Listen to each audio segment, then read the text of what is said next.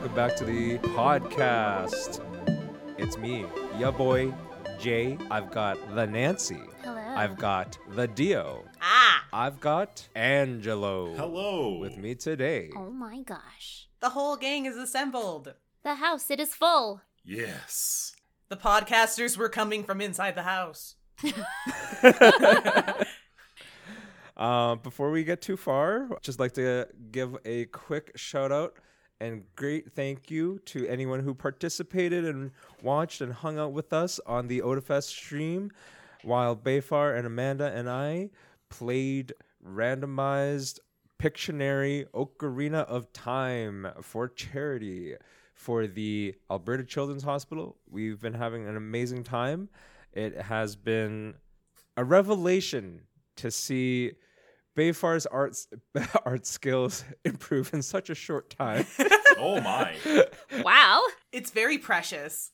It's It's actually really, I think it's really interesting because he finds solutions to, like, you know, him not being able to draw so well, but like he really is trying, and he's like, you don't hear him talk for a while because he's like, I am focusing. I am devising. On drawing, okay? Devising, planning, and strategizing here. Yeah. Meanwhile, I'm running around like an idiot being like, I don't remember how to fight this boss because I didn't realize just how rusty I was at that. God. I mean, certain bosses are really kind of weird. Like, I mean, they're all creative. The floor, the levels, like the dungeons are all very like interesting. I just didn't realize that it had been a solid like 12 years maybe since I've played Ocarina of Time, like in an entirety.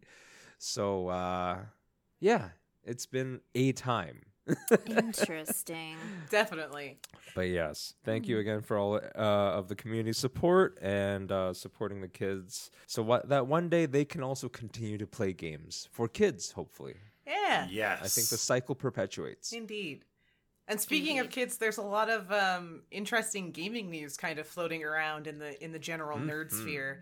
A whole bunch of really interesting stuff going on. Some very positive, and some maybe negative. That was not a surprise to anyone. Yeah. And like, So, in what has become one of the most self-fulfilling prophecies, Google Stadia, the product that people didn't sign on to because Google kills products, didn't attract any customers, and as such, Google killed it.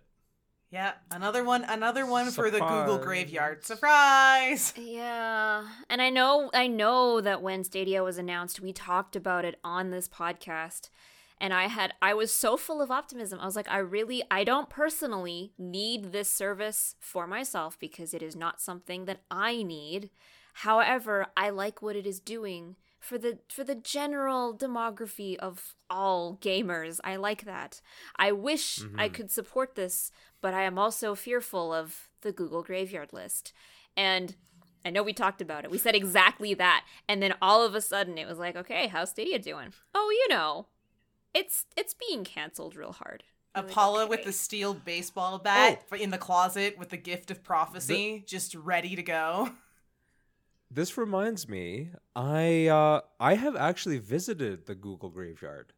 Yes. I don't know if I've ever mentioned that, but when I went to California a few years ago, Wait a minute, there's a real physical Google graveyard? I'm trying to remember because it was a very short part of my trip. Like, we didn't stay there very long, but I visited the Google campus because the friend that I visited with, his brother worked at Google at the time, so we could just explore the campus, basically.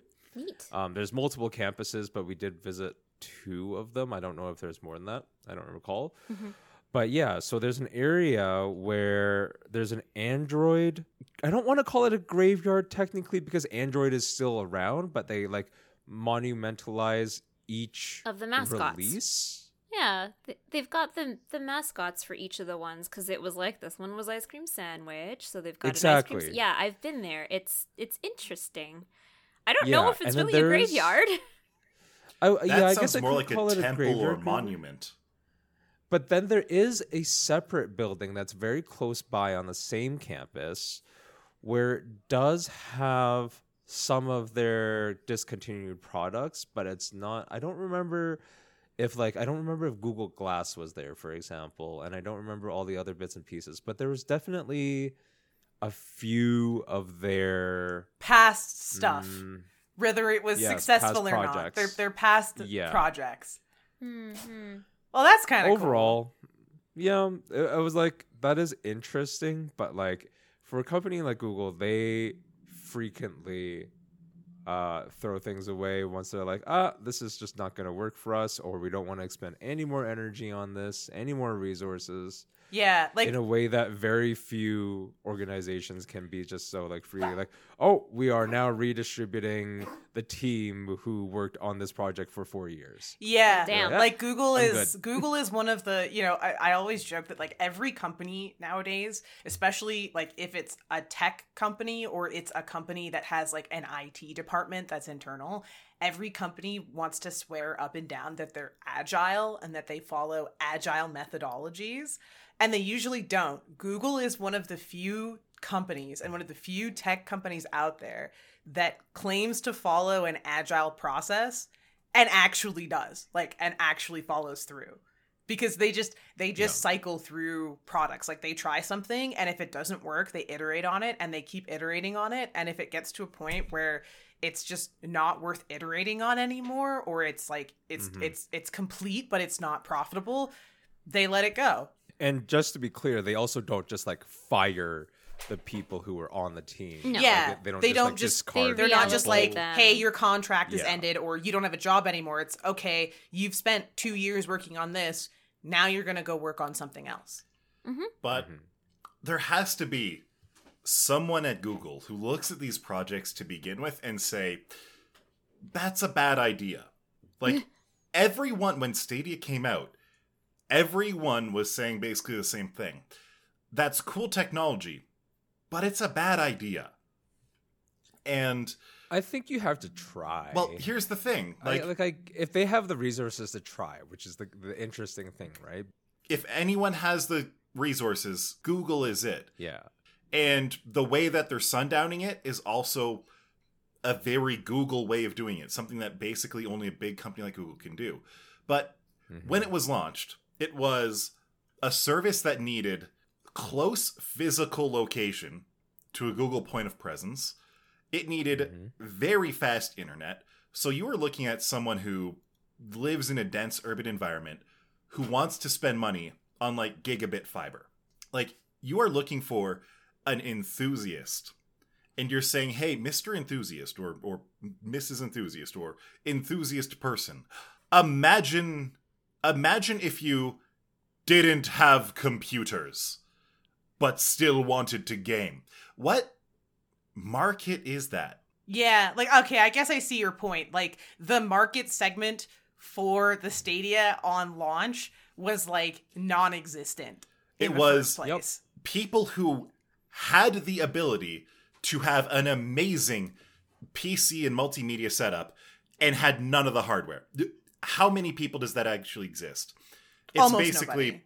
The only people who must have actually bought Stadia literally just must be Google fanboys. Yeah. The use case I could potentially see for it, and this is actually a market technically, is the elderly market. When the Wii came out, the Nintendo Wii came out, and about 5 to 10 years after that, it became quite popular in seniors' homes and long-term assisted care facilities because it was a very accessible machine, and people like the interactivity that they could give, like a little bit of exercise almost and whatnot. I could see that when our generation sort of ages into that kind of bracket, that something like a Google Stadia could be really useful if you want to be an old gamer. And totally. to be fair with that, one thing that's interesting about the Google graveyard is Google will, like, if they discontinue a project, that project doesn't necessarily stay in the graveyard forever. Like, they don't just, like, take everything... they store all that. Yeah, they don't just, like, take everything they've learned as a part of the process and just, like, throw it in an incinerator and say, we're never doing this again. Like, to be fair, very rarely do things leave the graveyard, but there are examples of projects that, like... Zombies! But there are a few, like, resurrected, like projects that they've brought back. So to your point, I think glass came back technically. Glass came back. It's now being used in warehouses almost exclusively as a good way of just like identifying from a giant stack of stuff. Items.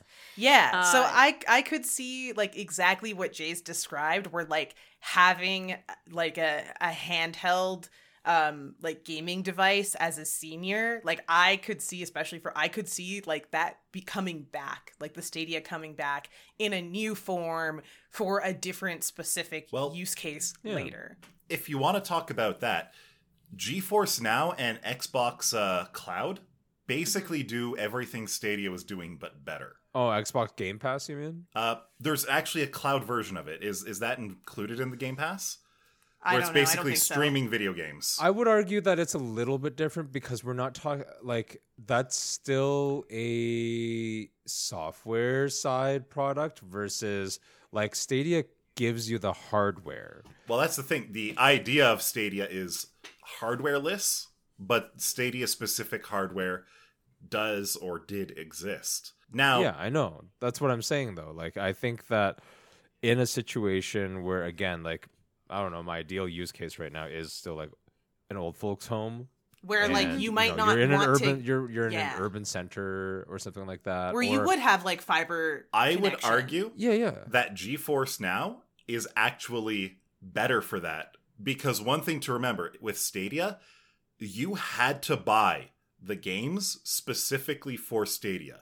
Stadia was a game console that had no hardware effectively.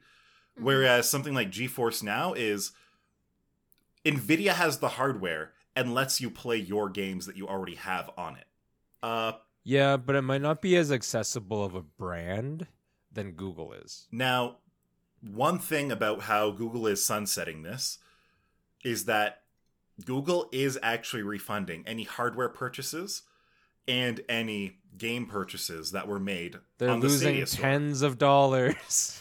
My God. I mean, I'm not going to be that facetious about it, but I kind of like that they're actually doing that. I remember when, was it Ultraviolet that was going away? It was one of the online movie ownership systems. Oh. One of them. I don't even remember which one, but there was a couple that did go away. There were a few that tanked, and you could honor those licenses on Google Play, which I thought was interesting, kind of nice. Yeah. In this case, they're just doing full-out refunds.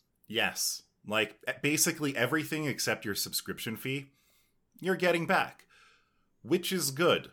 To be fair... It just means that they just treated it almost like a giant beta for people, it sounds like. Yeah. You know? But I think you're right. I think there's a lot of potential for this project to come back when the actual customer base is there for it.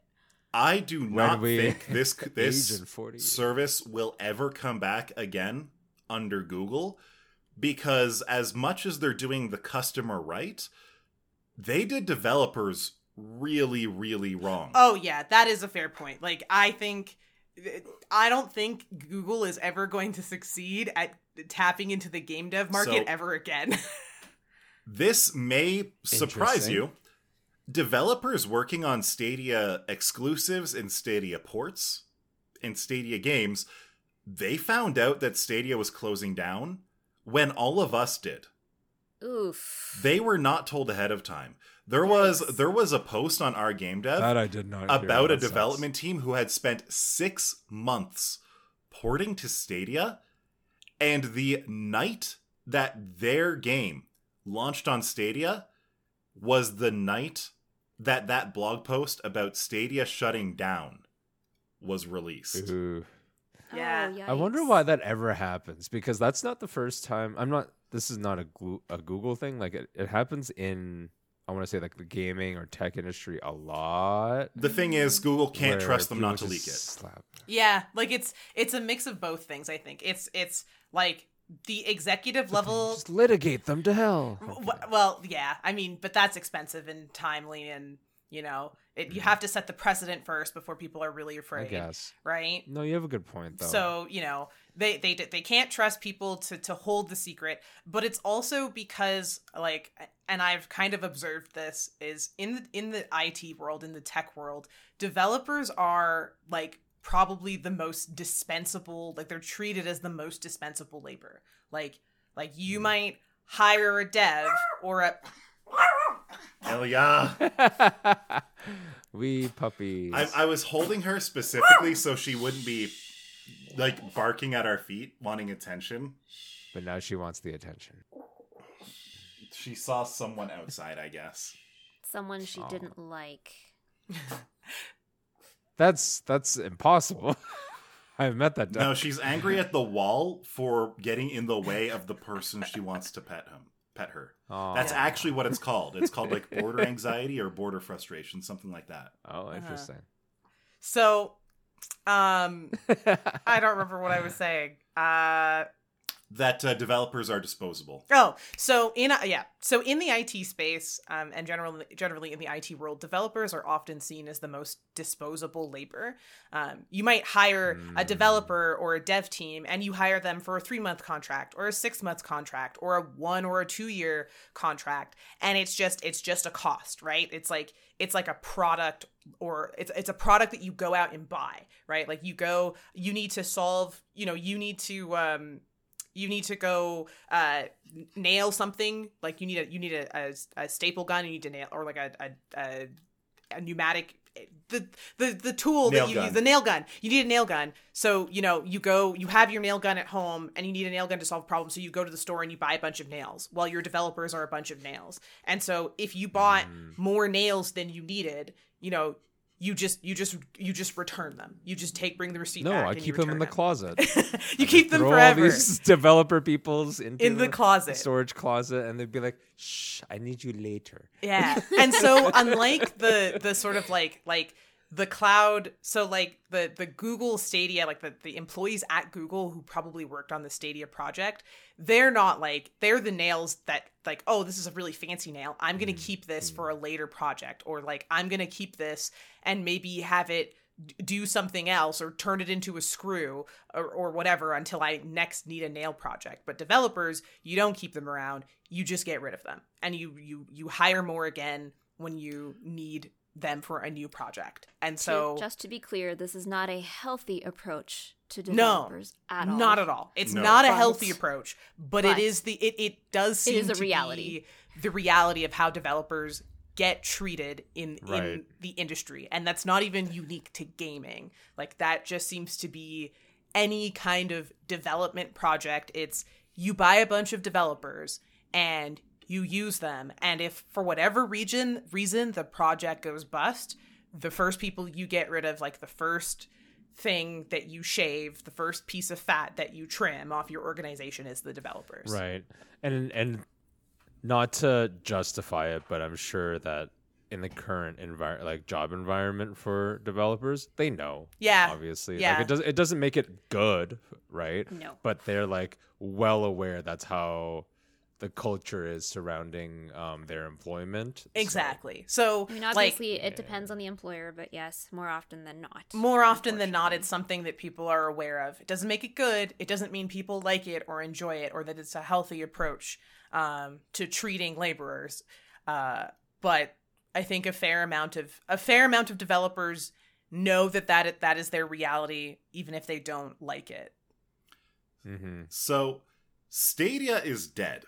Stadia is super dead. Stadia is the deadest it's ever been.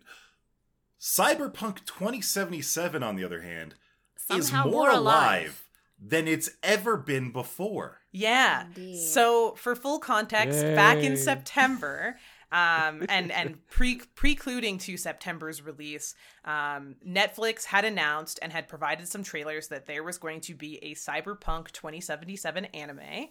And it was going to be animated by Studio Trigger, which, if you're a big anime fan, you know them.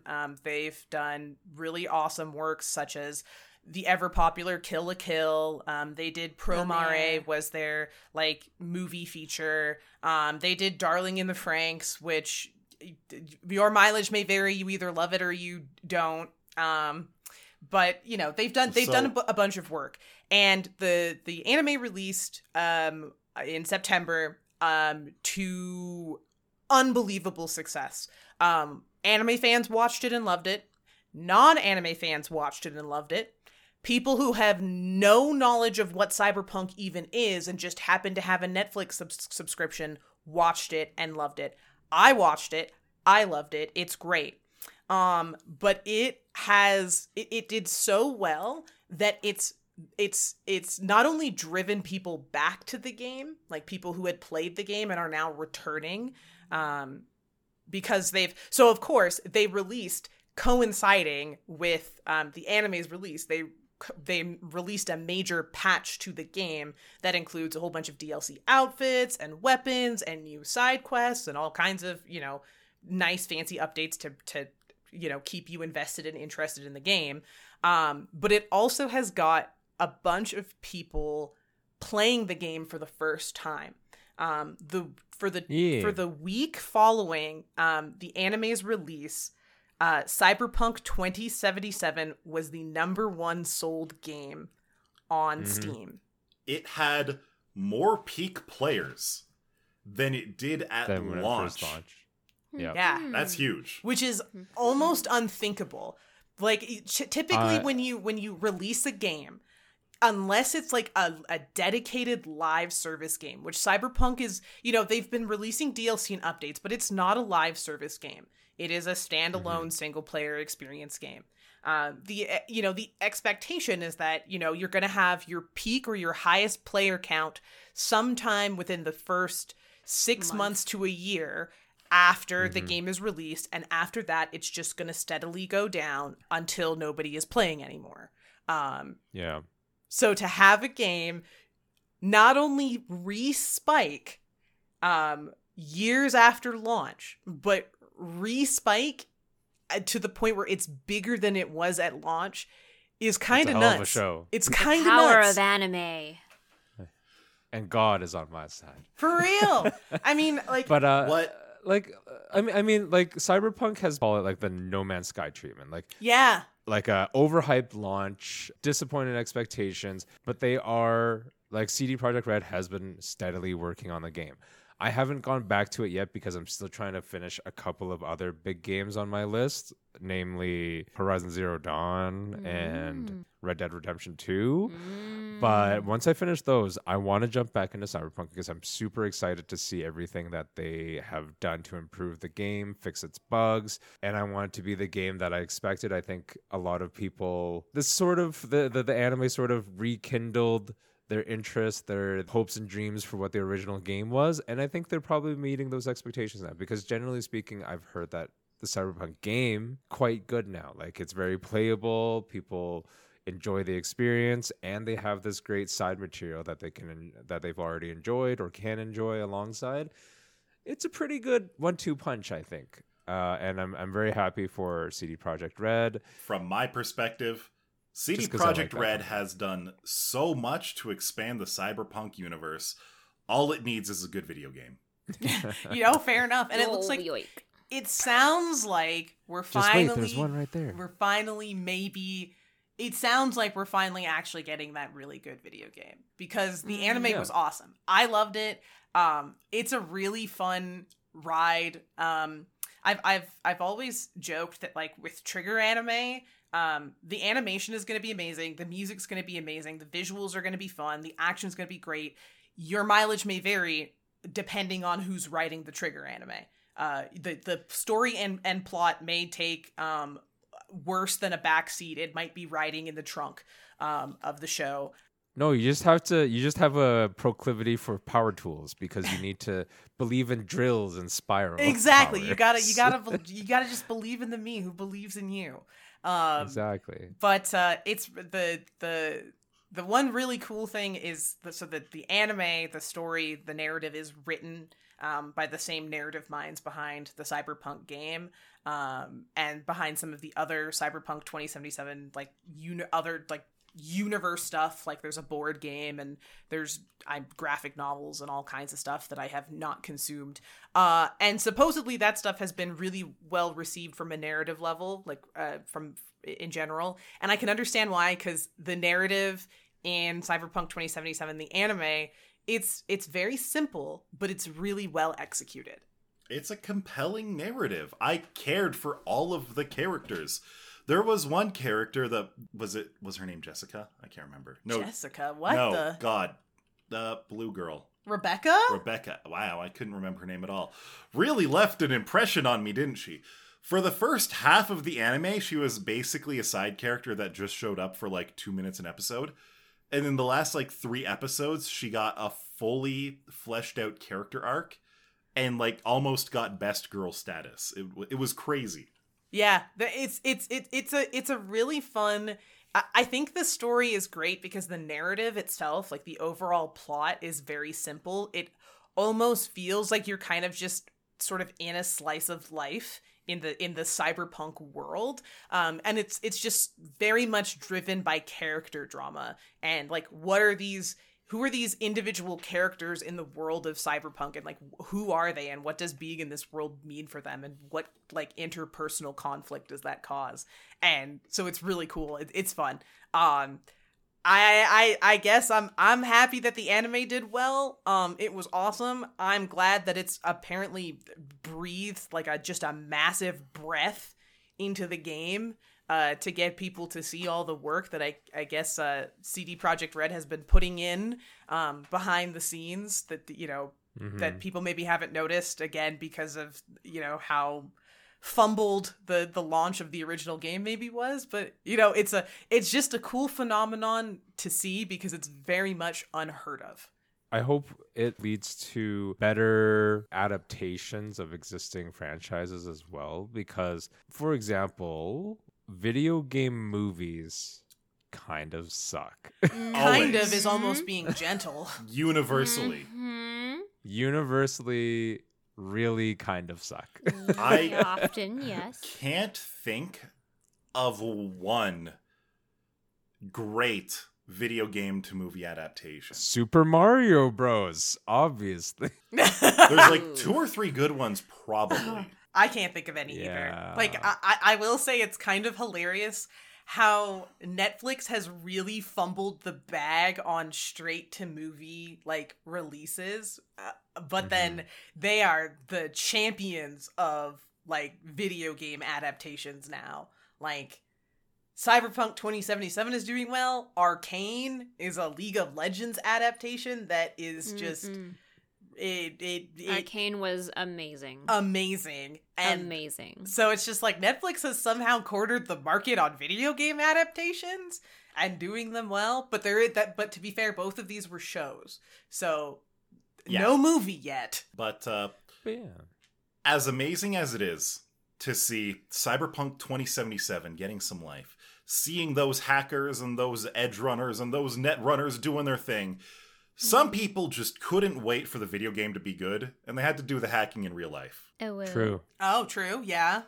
And so, there was a kid out of the UK who hacked into Rockstar Studios and got all the source code and assets for GTA 6 and leaked them online. True cyberpunk. Yes. Legit one of the biggest gaming leaks ever. And for one of the biggest projects in gaming, one of the biggest franchises. Just insane how much information they distributed, and then they tried to like shop the source code around. Oh yeah. And this is like I think he's technically a minor. I think he's like 16, 17. Yeah, like he is a teenager. Already been arrested. Oh. Yeah, and he is getting slapped by the judicial system. Oh yeah. But for anyone who actually like, even if you don't care about GTA, and the new sequel and everything like that, that's coming out probably in a couple of years' time at least still. Like, this is huge. You don't ever want to be doing what this kid did. Like, it's one thing to like hack thing. Like, a lot of people like to hack into things to get like access, learn how. not necessarily to learn how.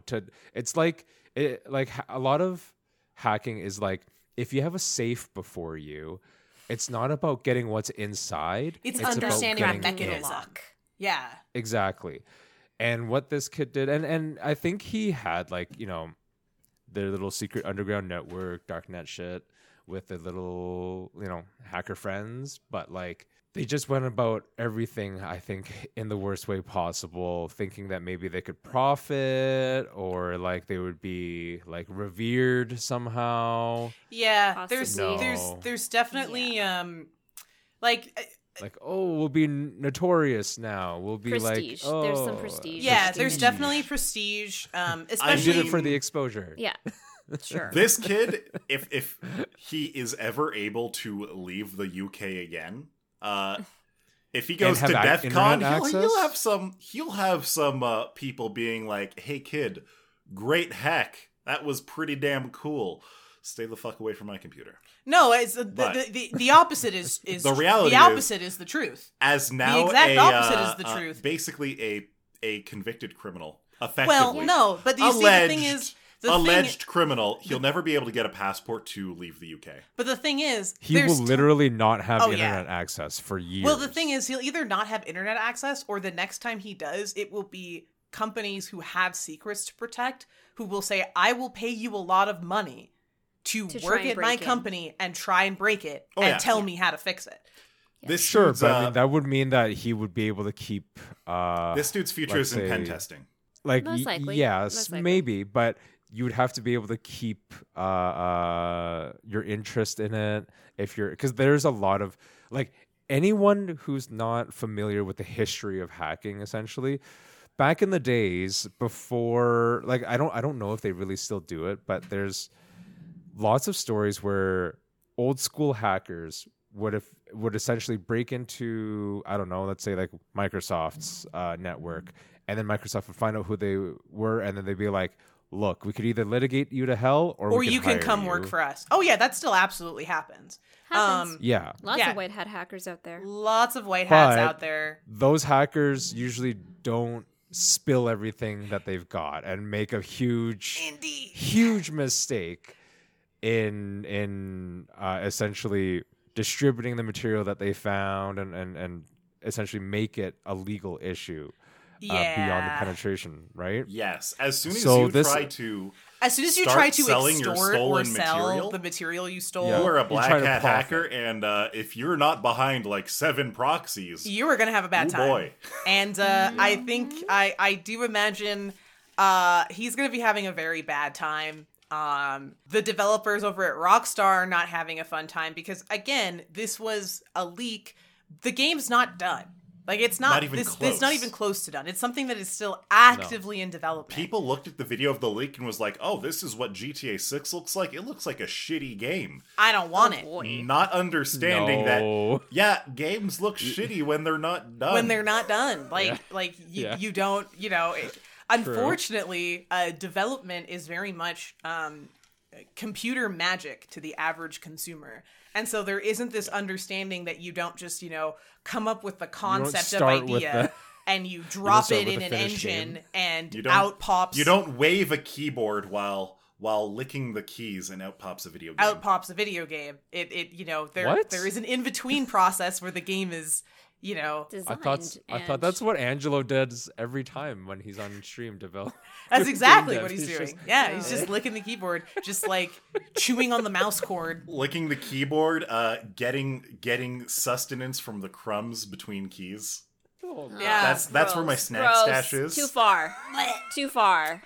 but it's definitely rough. It's Yum, yum, yum, it's this kid's in for a world of trouble because it affects. This is the kind of leak where it's not just one person or you in a company. It's like you've affected a lot of people and a lot of people's hard work, a lot of people's Yeah. unfinished work. So It's yeah. not, it's not good. It's not good. if you're gonna be a hacker, that's not a bad thing. but maybe don't try to extort or blackmail the people that you have gotten data from. Instead, perhaps consider how you can use your knowledge to help people. Yep. Mm-hmm. He's 17, by the way. Yeah, I'm so just he looking is up technically some a child. updates. I really Yeah, hope he's they go light 17. on him. Doubt. Oh, I doubt. He's Big doubt. oh yeah. But I hope they And- do. Because he's a dumbass. Yeah. It'll be tough for him. But you know what'll be interesting? If you ever play the game, I'm sure there's going to be a huge either Easter egg or like huge reference in the game about what happened. Definitely. Somewhere, like, there's no Yeah. way after all of this headache, the dev team would not want. Yeah. Just some I'm NPC sure- camping out in the woods being like, the authorities won't let me have computers anymore.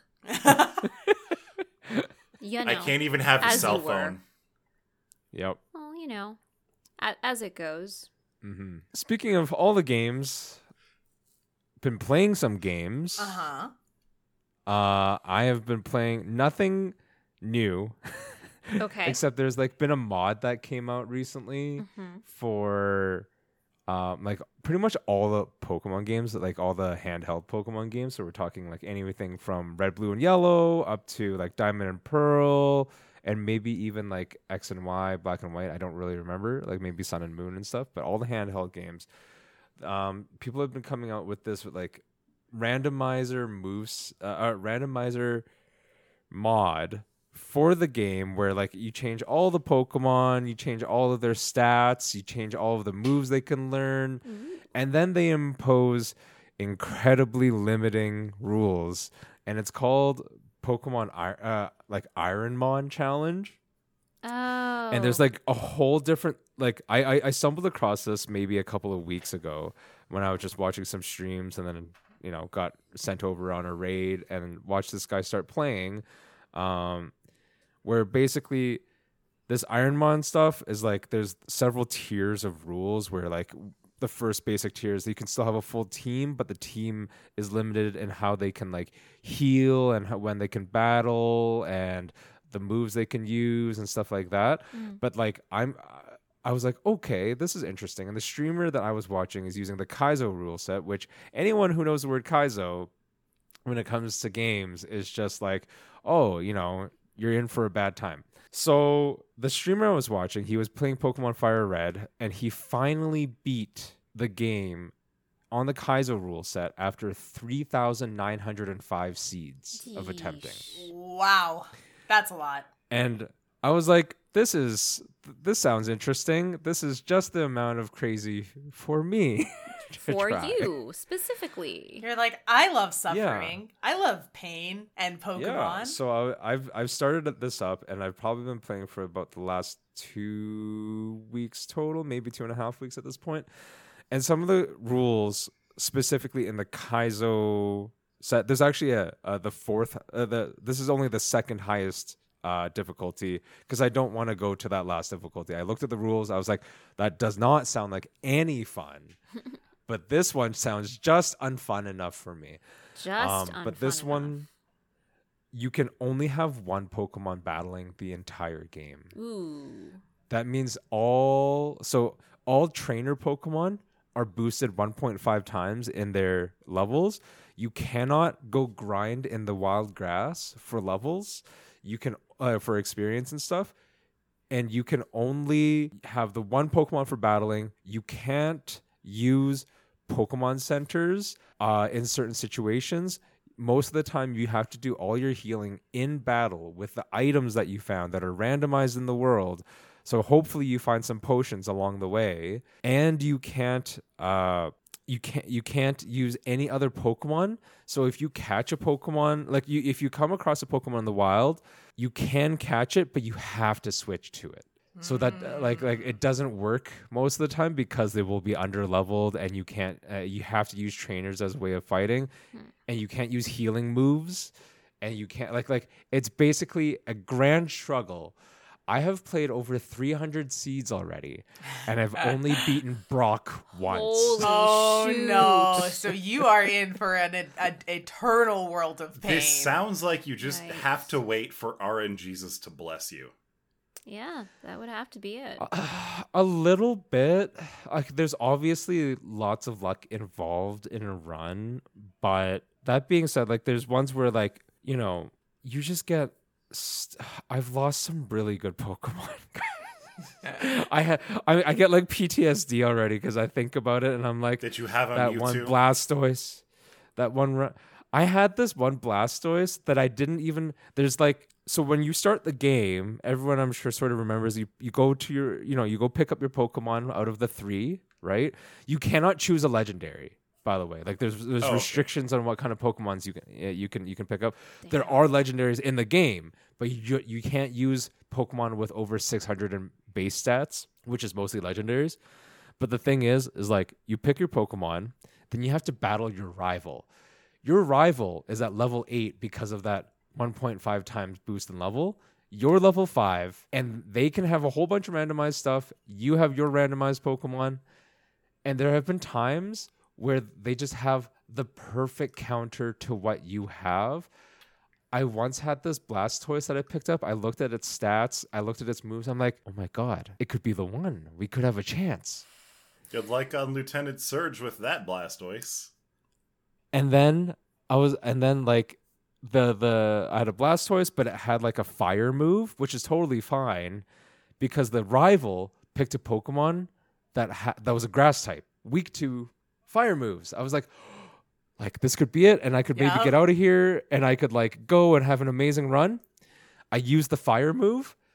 Every Pokemon has an ability, and the abilities are also randomized. This grass Pokemon had a fucking ability that absorbed fire moves.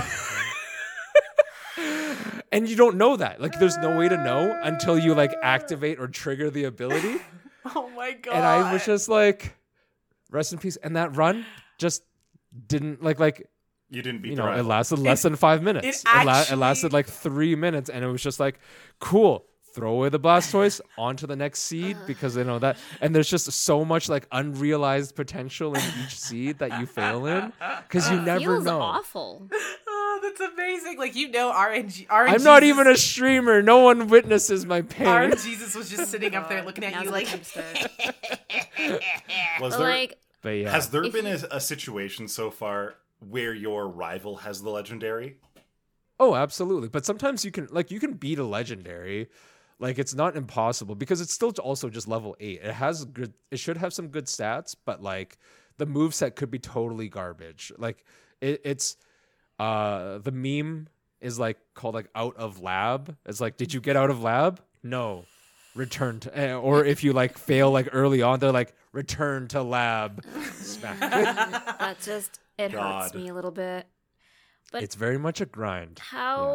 How much time would you say on average over 200 seeds that you've tried?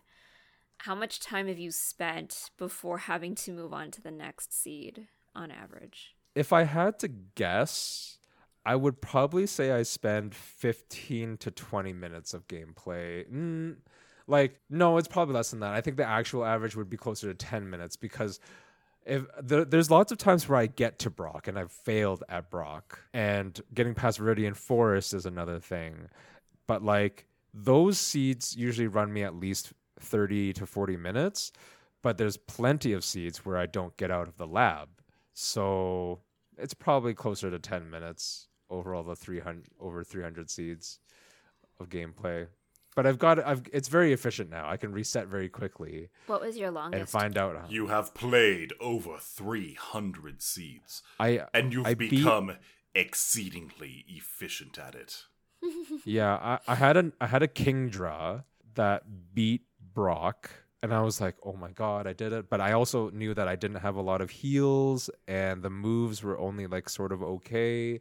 So far, that's the other thing. You can, for your Pokemon, you can pick up like moves from the world, but you can't use them on your Pokemon. You can only level up and learn your moves, or use the TM, the move that the gym leader that you beat gives you. So you can't immediately improve your Pokemon very easily. So after I beat Brock, I was like, oh my God, first time beat the big hurdle because Brock is like a huge gatekeeper in the game for Fire Red. I lost to the second Pokemon trainer after him. Like I left the town and I was like, okay, beat one trainer, cool. Went go back to heal, go to the second trainer, smack.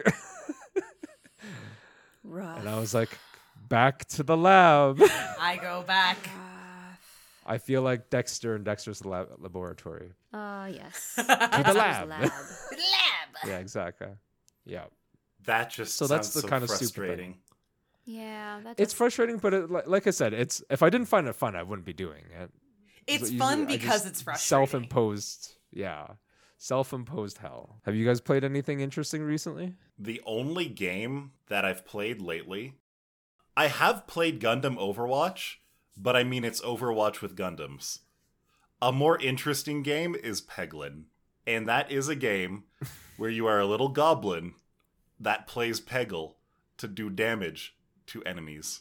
Oh, that sounds cute. It is the I watched best. you play a bunch of it on stream, and I thought it was pretty Uh-huh. fun. It's great.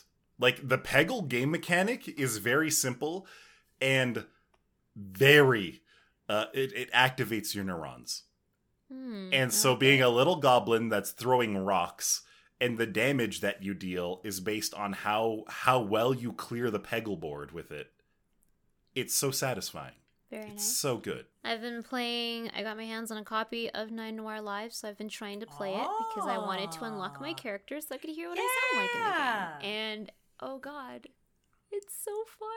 I'm glad. Yay. Dang, Nancy got to be a So part of a fun fun. project. But many eons ago, Brofar outed me for being an extremely innocent person at times, and that came out in this game. At some point, people were like, did you know that you could use the glass in your inventory to listen in on conversations? You should try that. And I was like, oh my god, that's a thing? Who tries to listen to... Oh, I don't. That doesn't mean that other people don't. Uh-huh.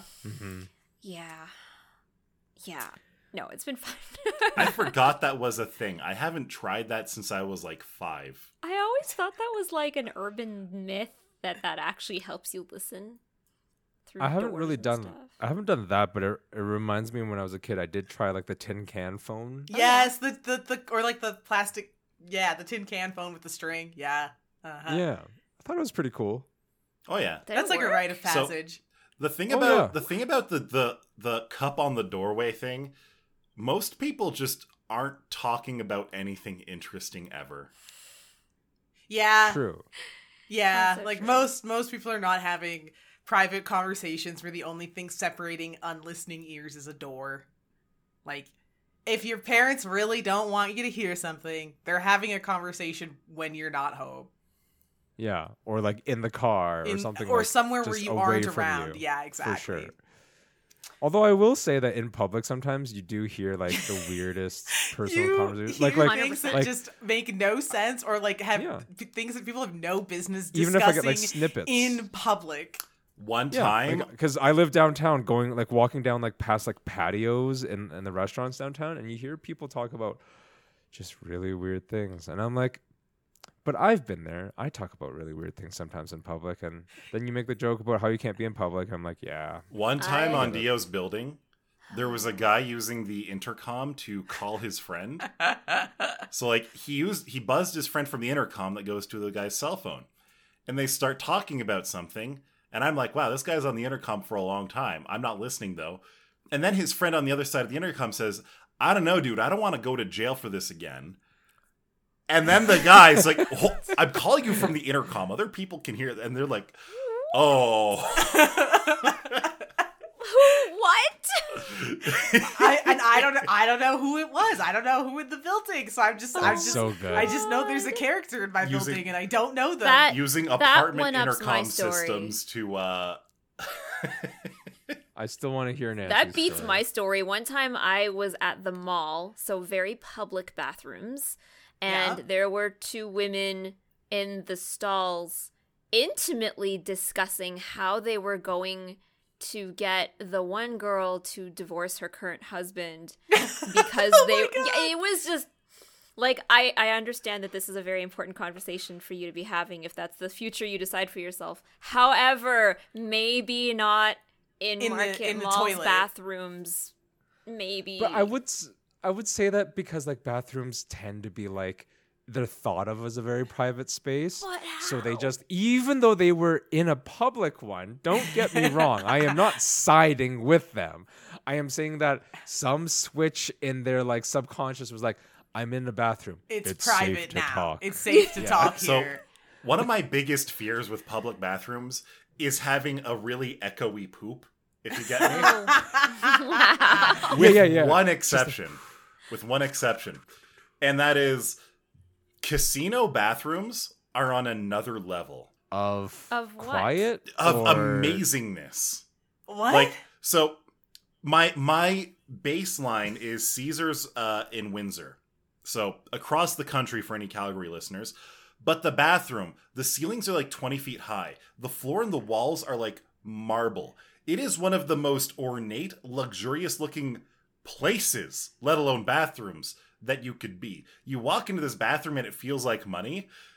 And if I could have an echoey poop anywhere, the most noisy bowel movement possible, that's the place where I would want it to be.